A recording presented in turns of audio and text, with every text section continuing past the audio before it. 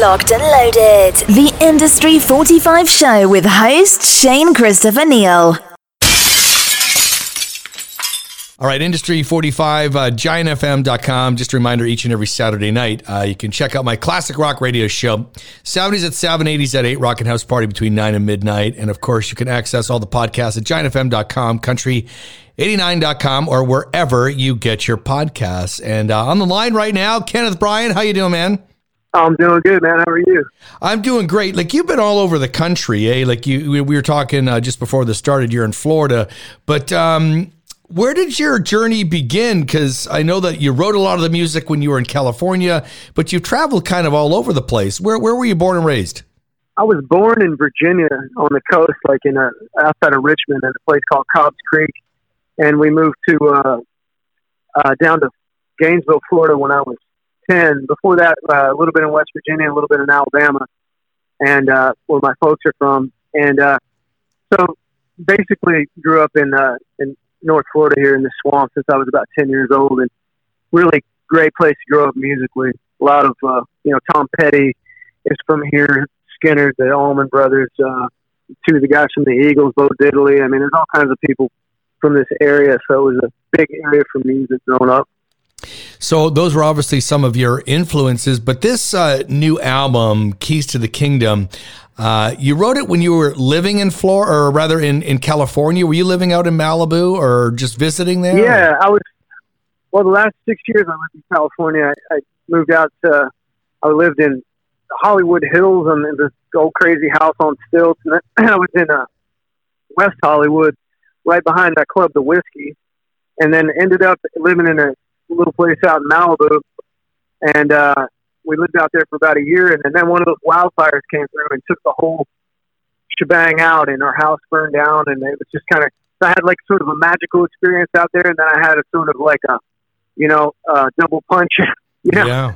And so all of that sort of made it into the record. Just the feel of just sort of the magic out there and getting to work with some of my heroes, and then all the stuff that happened with the fire and having to, deal with all that. And it definitely made its way into this record, man, for sure. A little bit different feel. I've always been a big fan of California. I have gone to the Whiskey and the Rainbow a few times. In fact, I was filming some TV out there like 4 years ago and making some stops at all the famous rock and roll places. And I went to Duke's in Malibu. That was great. I enjoyed that. Yeah, that's awesome. We lived just further down, like it's called Point Doom, and just at the bottom of Canaan if you're coming from like LA, Gore Hills. And yeah, it was great living out there. We had a little place that, those places out there are so ridiculously expensive and stuff, and we weren't in one of those. We were just sort of in one of these old guest houses, and it was very cool, man, living out there. Just the whole vibe. It's very laid back, and you see Martin Sheen at the grocery store, whatever. I said, during COVID, I was talking to my mom here in Gainesville, and I sent her a sign. I said, the worst problem we got in this neighborhood right now is this. And I sent her a sign to the grocery store that said, no paparazzi allowed. And it was kind of like an alternate reality from where I grew up, man. But it was neat living out there, and met a lot of really cool people. A lot of great musicians live out there, and just really laid back kind of vibe. It's just the weather has changed so much where, unfortunately have all these, fires and things, and it's like having a whole nother job. So. Yeah, no, I totally hear you there. Now, you mentioned Tom Petty, and the pre-production on your album was done in LA by Steve Ferrone, who is was a long-time drummer for Tom Petty, right? So how did you connect with Steve? I mean, I've always been a big fan. I'm a drummer myself. Always been a big fan of Tom Petty and Steve's playing, so. Steve is one of the greatest drummers that ever lived. And I've always been really blessed to be around great drummers. Hunt Sales from Iggy Pop played with me for a while. I got to hang out with Jack Irons from Pearl Jam and the Chili Peppers when I was out there. But Steve and Mike Campbell did the pre-production, getting the first 4 or 5 songs together at Steve's little studio. And I met him. Me and my buddy were literally at Starbucks in Studio City out there. We were staying at Lucinda Williams' house. We went to go get some coffee, and we ran into, just crazy, right? It only happens in L.A. He invited us to get a little get-together, and Ferrone was there. And I couldn't believe it, and we became friends, and he started playing with me, and he introduced me to the rest of the Heartbreakers and Tom, and ended up playing with me and working with me, and he still does. If he's out with John Mayer right now, right? But he'll fly out and do a festival or something. And I was just on his radio show the other day on Tom Petty Radio. It was really cool, man. He's just one of those generous people, and I mean, just the kick drum. When you're playing with him, it's like laying on a big feather bed or something, Yeah, very nice. I mean, he's a great drummer. Yeah, I was talking to somebody else. I'm trying to think who it was because it goes back a while now, who also had Steve involved in his project. I was trying to get an interview with him for a long time because I tend to interview more drummers than anything, just being a drummer, whether it's in country or rock or whatnot. But always been a big fan of his. So tell me about the album. You should interview him. I should. Well, you're gonna have to hook me up because I don't know how to reach him. We'll hook you up. We'll hook you up with Brownie and with all those Clint Sales and Jack Irons. You can do the drummer trio interview. That'd be awesome. So the album took 5 years. Is that right? And why did it take so long? Oh no, it took about a week to record. Oh, okay. Well, it just said here that it took songs that you've been writing for 5 years, though. Yeah, it was. I put out an album called With Lions in 2017, and then I was touring on that, playing on that, and living out in LA. I wrote these songs during that time, and we recorded this album in late 2019, almost 2020, and we're going to put it out. And then COVID happened, and so that turned into, in between albums, it was, longer than we'd expected because, last year I think putting out albums was the last thing on most working people's minds. The first thing on somebody's mind was not buying an album. So right, yeah. We just decided to wait and so that's why it took that. It took the time it took, but it was nice to have the time during the whole pandemic thing to be able to fine tune and mix, and we had more time to do that than usual. But the actual recording, man, we did that in like 4 days. There was only 2 or 3 takes on songs, and I went back and re-sang the vocals. But we like to try to get it as live feeling as possible. I was going to ask you that because I did see that here. Now, for me as a drummer, I like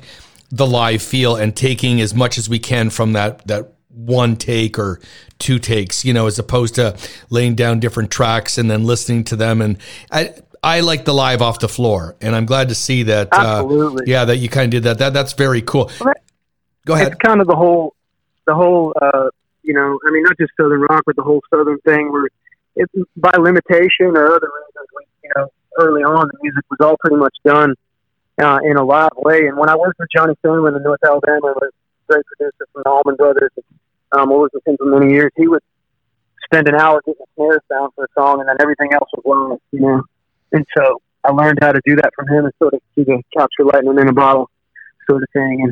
And I think that's how you get your best performance. I totally agree with that. You've shared the stage with some great people like Leonard Skinner, ZZ Top, who, by the way, just announced that they were playing Falls View Casino on May the 6th. I will be at that show to see ZZ Top. I'm a big fan of the band. I wish the original lineup was here, but it's it is what it is right now. But I've never seen ZZ Top. Greatest guy. Yeah, I've never seen ZZ Top. Man, we did a bunch of shows with them, and they are the coolest people. Billy's like the coolest guy ever. He's like rocket scientist smart, man. Like, they can't say enough good things about that guy. And took the time to like hang out, and he walks around like we did a show in San Francisco with him. He's just walking around like himself, like dressed like himself, like Billy, you all right? He said, "Oh yeah." But Dusty was like the greatest guy ever, man, and I'm sorry that he passed. But Elwood, I believe, is playing bass, which was Billy Gibbons' guitar tech, and he's been with him. He's been with him for 25, 30 years or something, and so Dusty wanted them to go on. He wanted them to keep doing it. They wouldn't have done it if he didn't want them to do it. So that's what they're doing. So tell me about the single "Falling Again," and we're going to play that too today. But talk about that. That's something that I got a couple lines one day, the lyrics, and I wrote them down, and then about a week later I had a melody in my head, and it just sort of all came together. And it's pretty straightforward, powerful rocker kind of song, and real raw. And when I bring it into Steve Ferrone and Mike Campbell, we sort of, we worked on it for a while, and Mike came up with like a little guitar line that I sort of expanded on, and it just sort of came together easy, man. So when they, like, what song do you want to do as a single? I said, let's just do that one and see what happens with it. And I'm really happy with how the whole thing sounds. It sounds like people playing music. It sounds like rock and roll, It really does. And I played, I got the album sent to me, and I played a bunch of the tracks, and what a great sound. And I really like, it is Southern rock, it is Americana, it is rock and roll. It's got all of those flavors in there. And when I went back to do some research, I realized that, you're not a spring chicken at doing this. You've been around the block a little bit. Yeah, I'm 41, man, and so I've been out on the road for since I was like in my teens, man, and so I've in Nashville and Austin, and I was a writer in Nashville, and I was in the theater playing in Austin. And I've just been on the road forever, and I still love it, man. I love it like I did when I first picked up the guitar. Something else I like about you is that not only just writing the albums and the singles and playing live, but you've got a number of songs like in TV and movies and stuff like that. And I think a lot of artists forget about that avenue as a revenue stream and as a way to get your music out there. Yeah, in this day and age where you don't get paid much for music anymore because of streaming and all that, it's a way to make some money. I didn't try to get any of those to happen. I didn't have anybody working it, but there were songs that I had out already that I got 2 coming out from my album with Lions that are in John Travolta movie, Paradise City. It just sort of happened. I mean, all these things sort of happen. There's a way that you can have some more income coming in, and it's just cool that you're watching the movie and your song comes on, and you're like, wow. And when I was growing up, that wasn't the thing. I mean, I feel the kids now are just starting entrepreneurs and stuff. And, it's hard for them to make money selling music. I heard CDs are coming back. I read a big thing about it, and I hope they are, man. I really hope they are. I know vinyl's a big thing. It's only sort of niche, a niche market, but it'd be great if people had something to hold in their hands again, and great for the artist as well.